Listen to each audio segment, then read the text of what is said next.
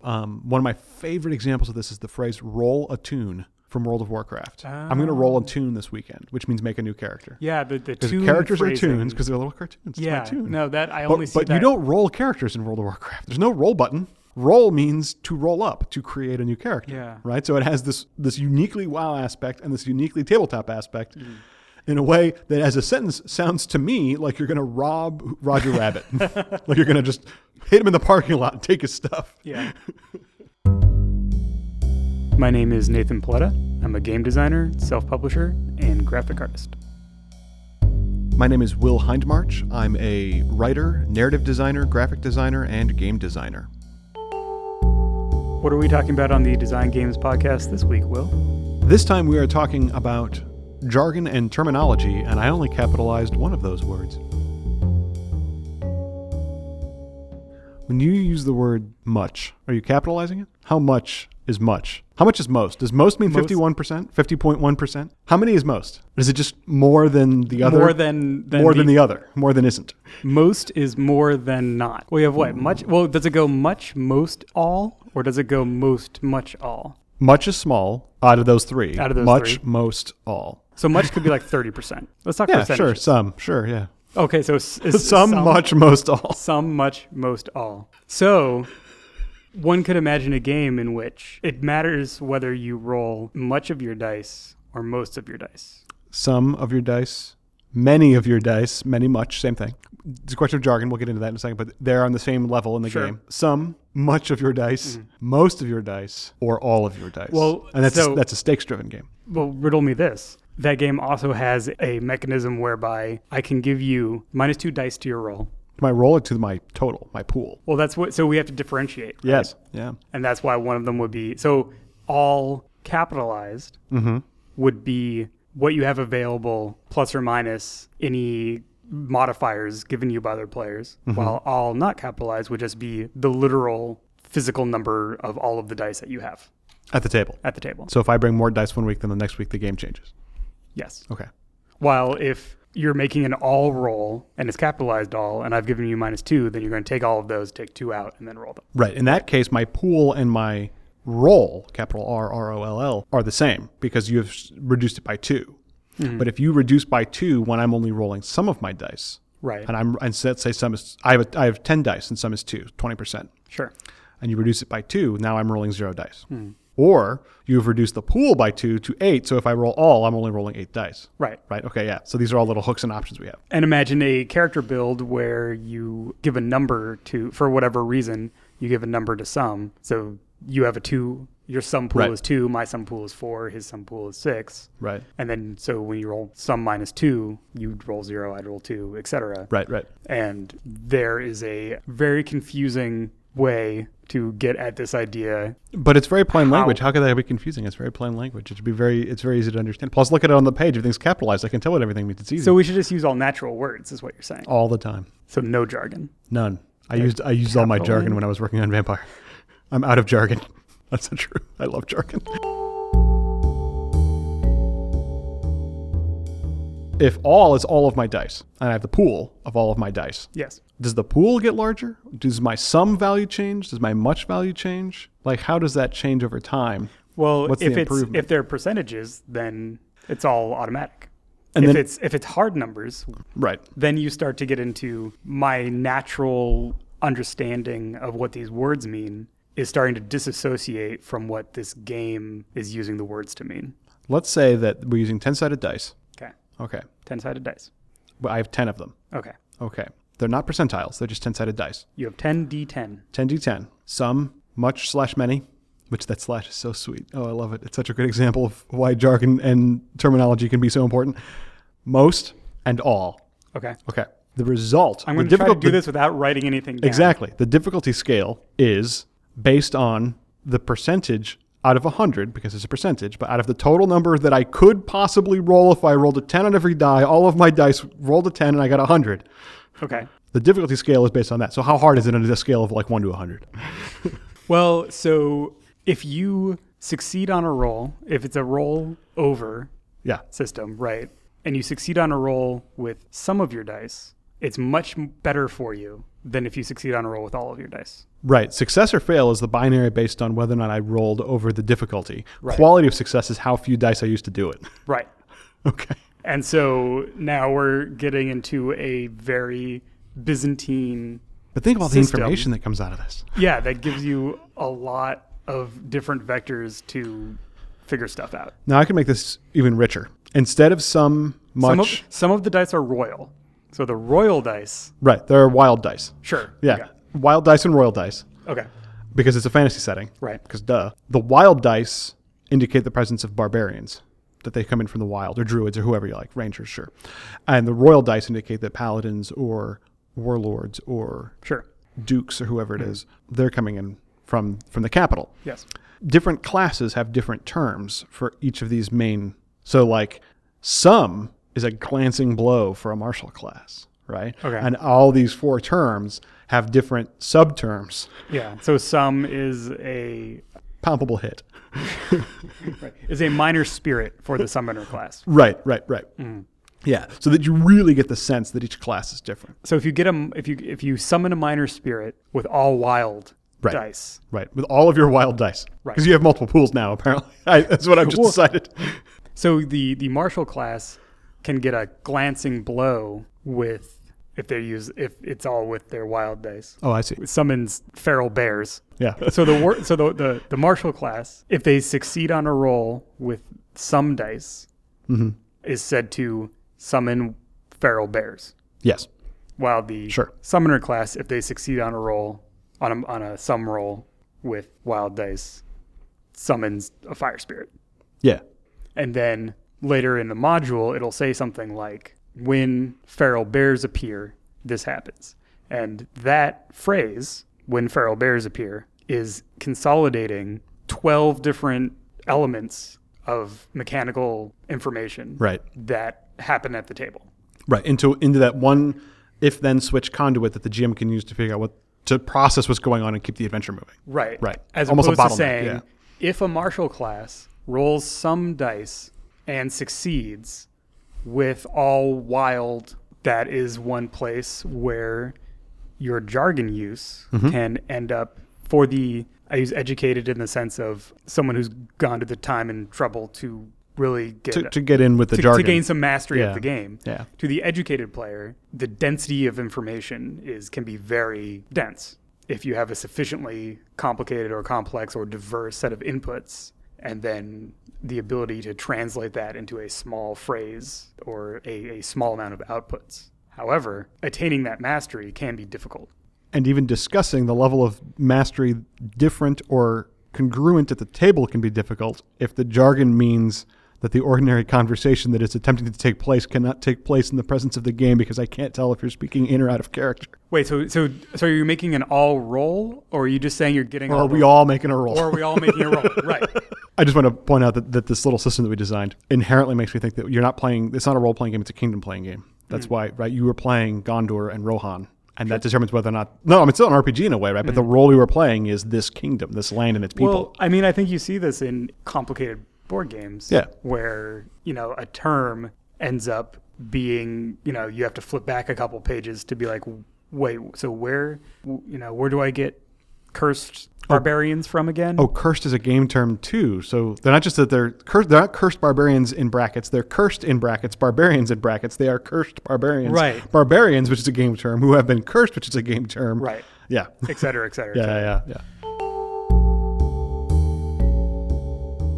I think what's so vital so often is the fact that there are things that work terminology-wise in board games, in video games, in movies and in television, in fiction that do not work at the table because people have to spontaneously generate sentences around this game on the fly while playing it to make the game go. Mm-hmm.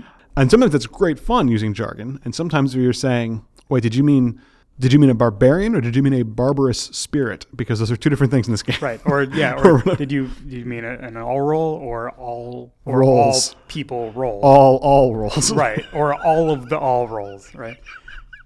So we are, exaggerating this to make the point, but you see this conversation all the time of not only like, oh, this game like capitalizes all these words and it's like hard to read because there are so many capitalized words in the middle of paragraphs and That is not how we usually see text, so it's Anymore. hard to parse anymore. Right. 2, this game uses words that have like a natural meaning in a way that does not correspond to their natural meaning. Right. So now it's hard for me to remember what it means because I think it means what it means, not what the game says it. 2, this is a silly name because we all know what the GM is. Why does the GM have a silly name? Right. Those are like 3 pain points for jargon terminology in games.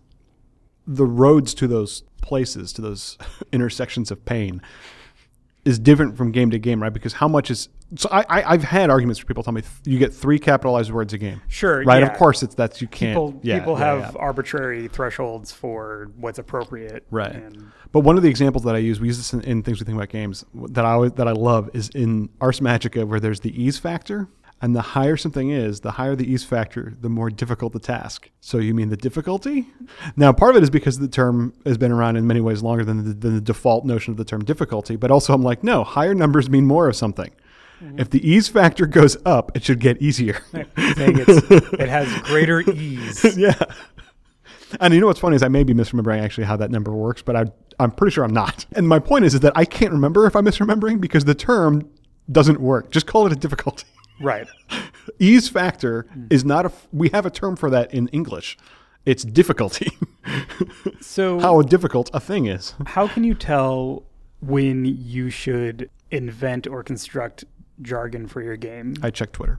Other than asking Twitter. Not that there's like a checkbox like, oh, this is when you should do it, but yeah. When you're revising your game text and you're trying to pull out game specific concepts so that they're easily referenced, remembered, understood, and used as they are intended. Yeah. Do those all become capitalized terms? Do they become some other shorthand? I use 2 pretty traditional English language notions in ways that are not terribly traditional in role-playing games, which is to say that I capitalize stuff that I believe to be proper nouns or that I believe will be proper nouns in the instance of play, which is to say, and not always, but that's one of those candidates that makes it something that capitalized. Like the difficulty. The difficulty, well, also because it's a game term and I want to be able to use the word difficulty to mean the difficulties of running this empire as opposed to meaning the game term. Mm-hmm. So I will capitalize it to separate it from the general use term. Mm-hmm. So we get 2 use, so that now that word can do 2 jobs. But part of it also is a matter of if I think that there's only one game master at the table, I may capitalize game master or whatever the word is, to indicate that there is one of them. But I will not capitalize player or player character because there's multiple of them, even though the abbreviation is capitalized as an abbreviation. But I'll do that to indicate that there is, right, that is the game, for the same reason I got in the argument about whether or not we should still be capitalizing the word internet. Well, there's only one of them. And so for the same reason that we capitalize Everest, we will capitalize internet. Right or wrong, that is one of the ways that I choose to do it. Like, or consistent or inconsistent, or by which I mean with consistent with the public at large or whatever, that's how I choose to do it. The other way is that, and I do this in Odyssey, but I don't think it's actually very successful in Odyssey.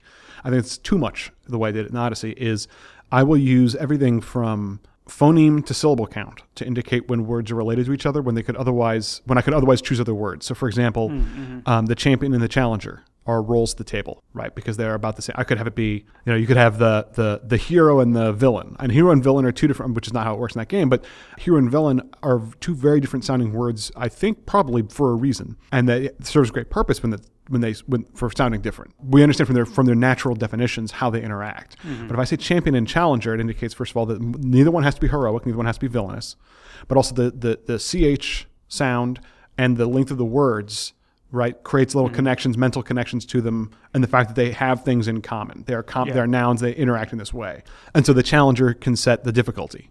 And for a while, it was that the challenger determines the challenge rating. But I'm like, challenge rating it's too specific. It's almost a TM. It's almost a trademark name. It's a D&D term. So I took that out. And then challenger lingered, and I thought about changing it a bunch, and I didn't. Maybe I should, whatever, we'll see. But these are some of the things that I think about when trying to figure out some of the jargon and how those words interact. And also, to me, it's a tool of scale, which is how epic or how much of a saga, so the difference between saying player character or investigator, or because in Trail of Cthulhu, the player characters are investigators, and that emphasizes throughout the entire run of the game line what the characters are and what they do. Like, I mean, in Worldwide Wrestling, I call them wrestlers. Right. You are a player, you play a wrestler. And because your game not only knows very well, you know very well what it's about, and the game knows what it's about, and that helps underline it, that it almost says, right, by the way, if you're playing somebody who's not a wrestler, you've kind of left the warranty. Right. Like you're right. And also, it's a expansive definition, right? Like it's if you're playing a character, like when you make a character, they are a wrestler in the eyes of the game, even if they're a manager. Yeah, but I also use that in the text to differentiate from the player character. That's a wrestler. Yeah. And then anything else is a NPW, a non-player wrestler. And that's what's funny is I give a lot of thought to, and it's interesting because it didn't bother me. I didn't even think about it that much in Worldwide Wrestling when reading it, about the fact that NPW doesn't bother me because it's consistent with the whole game. But like in Feng Shui, we used GM character instead of PC, and I debated whether or not to have a term for NPCs in Dark, or whether or not to use the term NPC, because one of the things that bothers me is because the GM is a player. So they're all player characters in a way, but which is, whatever. But again, with the momentum, and everybody knows, NPC, for all that it has diverse meanings throughout video games and everything, we understand roughly what it means is people who are not one of our avatars, one of our singular avatars. Well, that's the thing. Like when you depart, because that's one reason for those pain points, right? Yeah. When you depart from kind of like the culturally dominant definition, especially of an abbreviation, then it feels a little weird unless it's in a consistent setup of other phrasing. I think it really is that players have, new players to a new game have a certain distance that they not even are willing, but are able to travel to learn a new game. They have, it's a cognitive issue again. How much can I understand and relearn and learn anew? And it's one thing to come to an RPG, come to D&D for the first time and learn PC and NPC or whatever you're coming to, or come to 13th Age or come to Worldwide Wrestling or anything, right? And start with those particular terms. But to relearn terms almost needlessly asks me to go back over ground that I went over before, right? To back up before I come into the house. Like I talk to people who use DM to refer to every game master role, right? Because you grew up playing D&D and they're the DM. And that's just... I hear for what it's worth. Why bother? Why change what you already know? We all know what you mean. Right. Well, and in some games, GM has actually a different role, not in just tabletop RPGs, but in like your World of Warcraft, where the GM and Blizzard are two very different roles. And Blizzard is more akin to the DM of World of Warcraft than the GMs are to the GMs of a tabletop game. Sure. I mean, it's like anything else. It's a spectrum of how much utility you get out of creating and using jargon terms, how much atmosphere you get out of creating and using jargon terms. Very much, yeah. And how much difficulty you create in comprehension, creating and using jargon terms. And those are 3 meters that line up differently for every game, for every designer, like your priority of what you care about. Like I tend to go atmosphere first and then scale it back because I've created sentences that don't make any sense. I know what you mean. Yeah. I do that all the time. Like unwieldy... like, for example, again, back with the wrestling game, originally the player characters were talent. That's a wrestling jargon term. So I referred to players, talent, non-talent, wrestlers, and some other stuff. But talent is both a singular and a plural noun. So you refer to your talent would be your character, or the talent would be the entire roster of characters. Right. So through the editing process, it was like, wow, this is really creating some really unwieldy sentences. Subject-object agreement and just kind of like weird sentences that sounded like they were talking around something even though they weren't. So with my editor, I was just like, I think I'm just going to just use wrestler instead of talent. And then it's wrestlers and whatever. And he's like, yeah, you should do that. So I went through and took it all out and changed it to the normal word that everyone understands, and everything works much better. Even though I had to abandon a in-genre jargon word that makes total sense when you're talking and having a informal conversation. I was going to say, which you can still use in game at the table. It just isn't a game term now. Right. Yeah. And that's a big difference, I think, since tabletop RPGs, the conversation is the technology, is the console. The language is machinery that makes them run. Wanting a word to be said a lot at the table sometimes means do not make it a part of the game. Right? Like adventure is not actually a game term in D&D. It's a product term sometimes in different shapes in different editions. Right? What is an adventure? Well, how do you know when an adventure ends? There's no necessarily mechanical, there can be XP budgets and stuff, whatever, but things that can contribute. Yeah, like the encounter, that's a game That's thing. Pretty much a game term, right? And it means something different than to encounter a monster is not necessarily an encounter. Or in 5th edition, like advantage is a game term. Has become a game term. While disadvantage as well, yeah. And disadvantage, while just like talking about like, oh, we have an advantage over him, or I want to gain an advantage over the beholder or whatever. Yeah. That's a case, from what I understand of how the mechanic works, because I still haven't played, where they're very close. Like, it's very easy to turn a conversation of how do we get advantage over the beholder to how do I have capital A advantage when I make a roll against the beholder. And it's worth noting that the usage of the term is actually what makes it jargon. There's no capital A or capital D in advantage, disadvantage in D&D 5, which I think is very clever to making it easier to learn. Mm-hmm. The difference is between advantage is a state.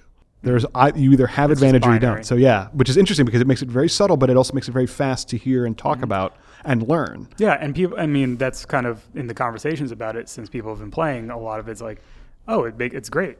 Yeah, right? Like it's easy, it makes sense, it's intuitive, like all that stuff that you want your game to kind of have in some of its core mechanisms.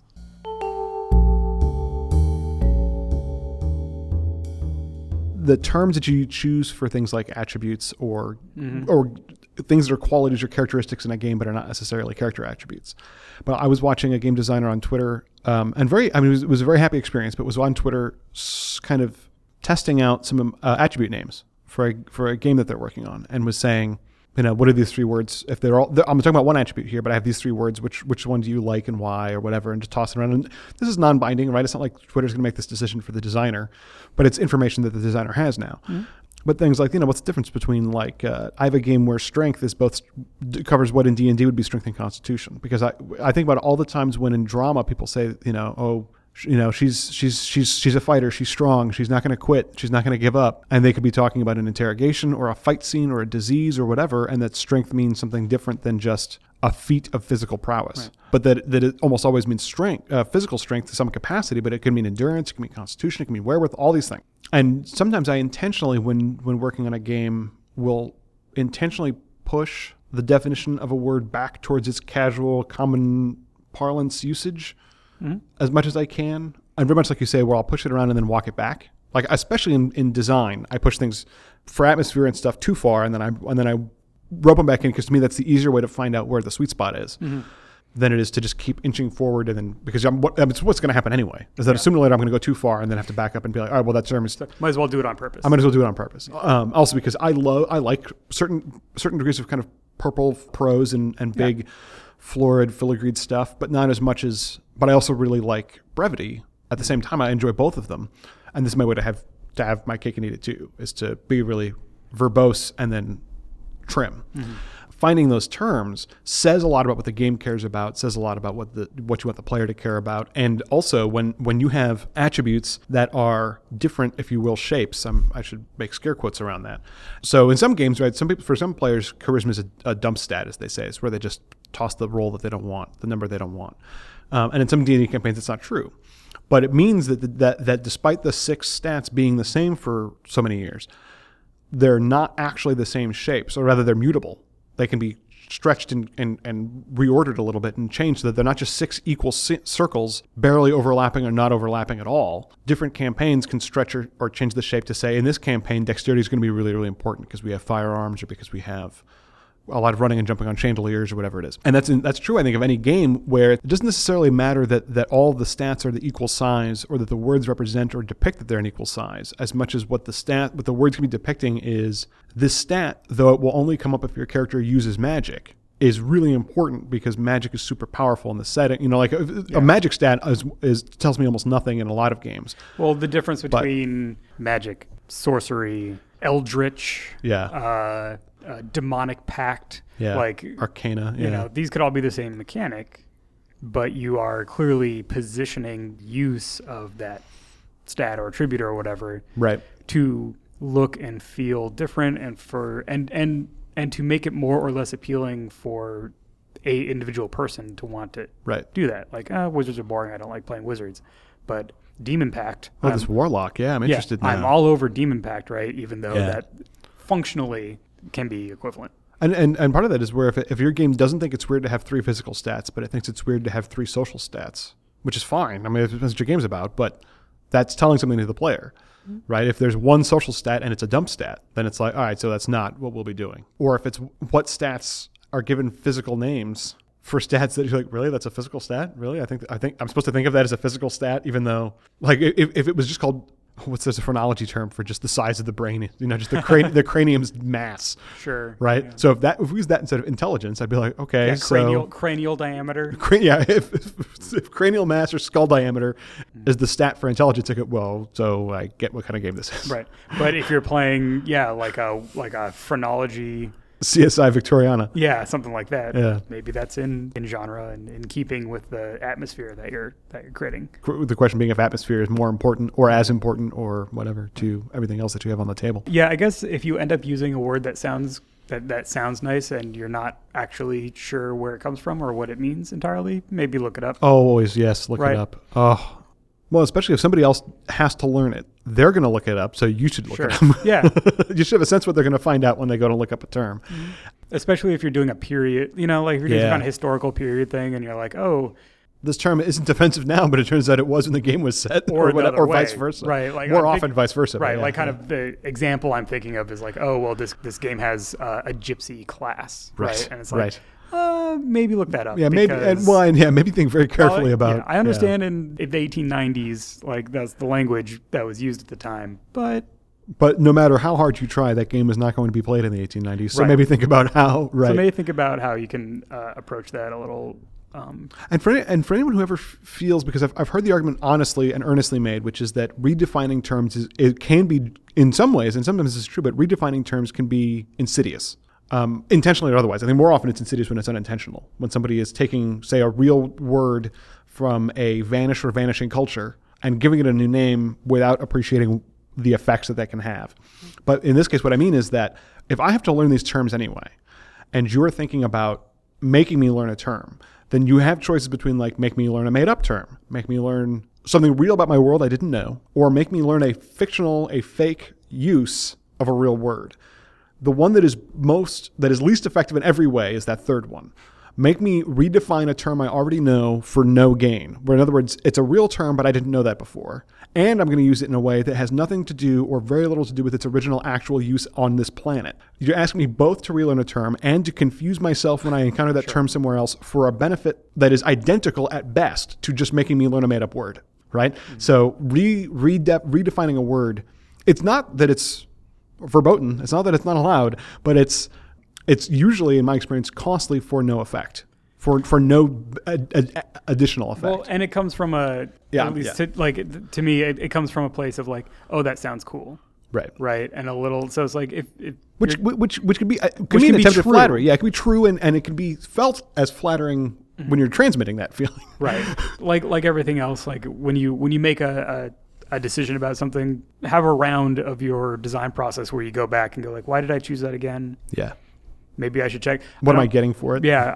I'm inheriting this from some other game that I actually don't know where it's from originally. Maybe I'll just look it up and see if they made it up or if it's from something. Like, I think that happened. I mean, there's words I only know because of playing Vampire, vicissitude. And then someone used it at some point. And I was like, oh, I actually have no idea what that means outside of the context of that game. And so I went and looked it up. I was like, oh, okay. Yeah. That is not an offensive term or anything, but it could be. And one, it's just as easy to guess that it's a made-up word because I've never heard it before. Right. Exactly. Right? Yeah. Exactly. Yeah. Or it could have just been made up. I had no idea. Yeah. Yeah. And so that. Yeah. Exactly. I agree. That whole notion of making the most informed decision that you can make and being able to decide, making almost everything that makes it into your game as much as you can control a decision. And sometimes this jargon and terminology stuff, you can get lucky, and sometimes it is skill, but skill in one battle does not mean skill in another one, but where you can get terms that correspond or that work out that people just latch onto those terms and they can use them very organically. And then you stop and you go, did you realize that these two words in this game mean the same thing and that you have no problem telling them apart? People go, no, whatever, that's fine. It's good design. And my feeling is exactly half the time that's good design and exactly half the time that's luck. And nobody can ever tell which is which, and we'll never be able to know because we've all had times where we've won or lost based on luck or not luck with those terms. Now you're exposing the business, which is that half the time when you've successfully designed a game, it's because you lucked out on most of it. Right. The only reason that game design doesn't take forever, by which I mean literally that it ever stops. Mm-hmm. is because lucky connections get made and you fall backwards into stuff that ends up because one idea leads organically to another one, and that can be transmuted or transmitted to others through jargon and terminology, through the language. You're listening to the Design Games Podcast. If you've enjoyed this episode, please consider leaving a rating or review on your pod listening apparatus of choice. Find our complete back catalog of previous episodes, show notes, and ephemera at designgamespodcast.com.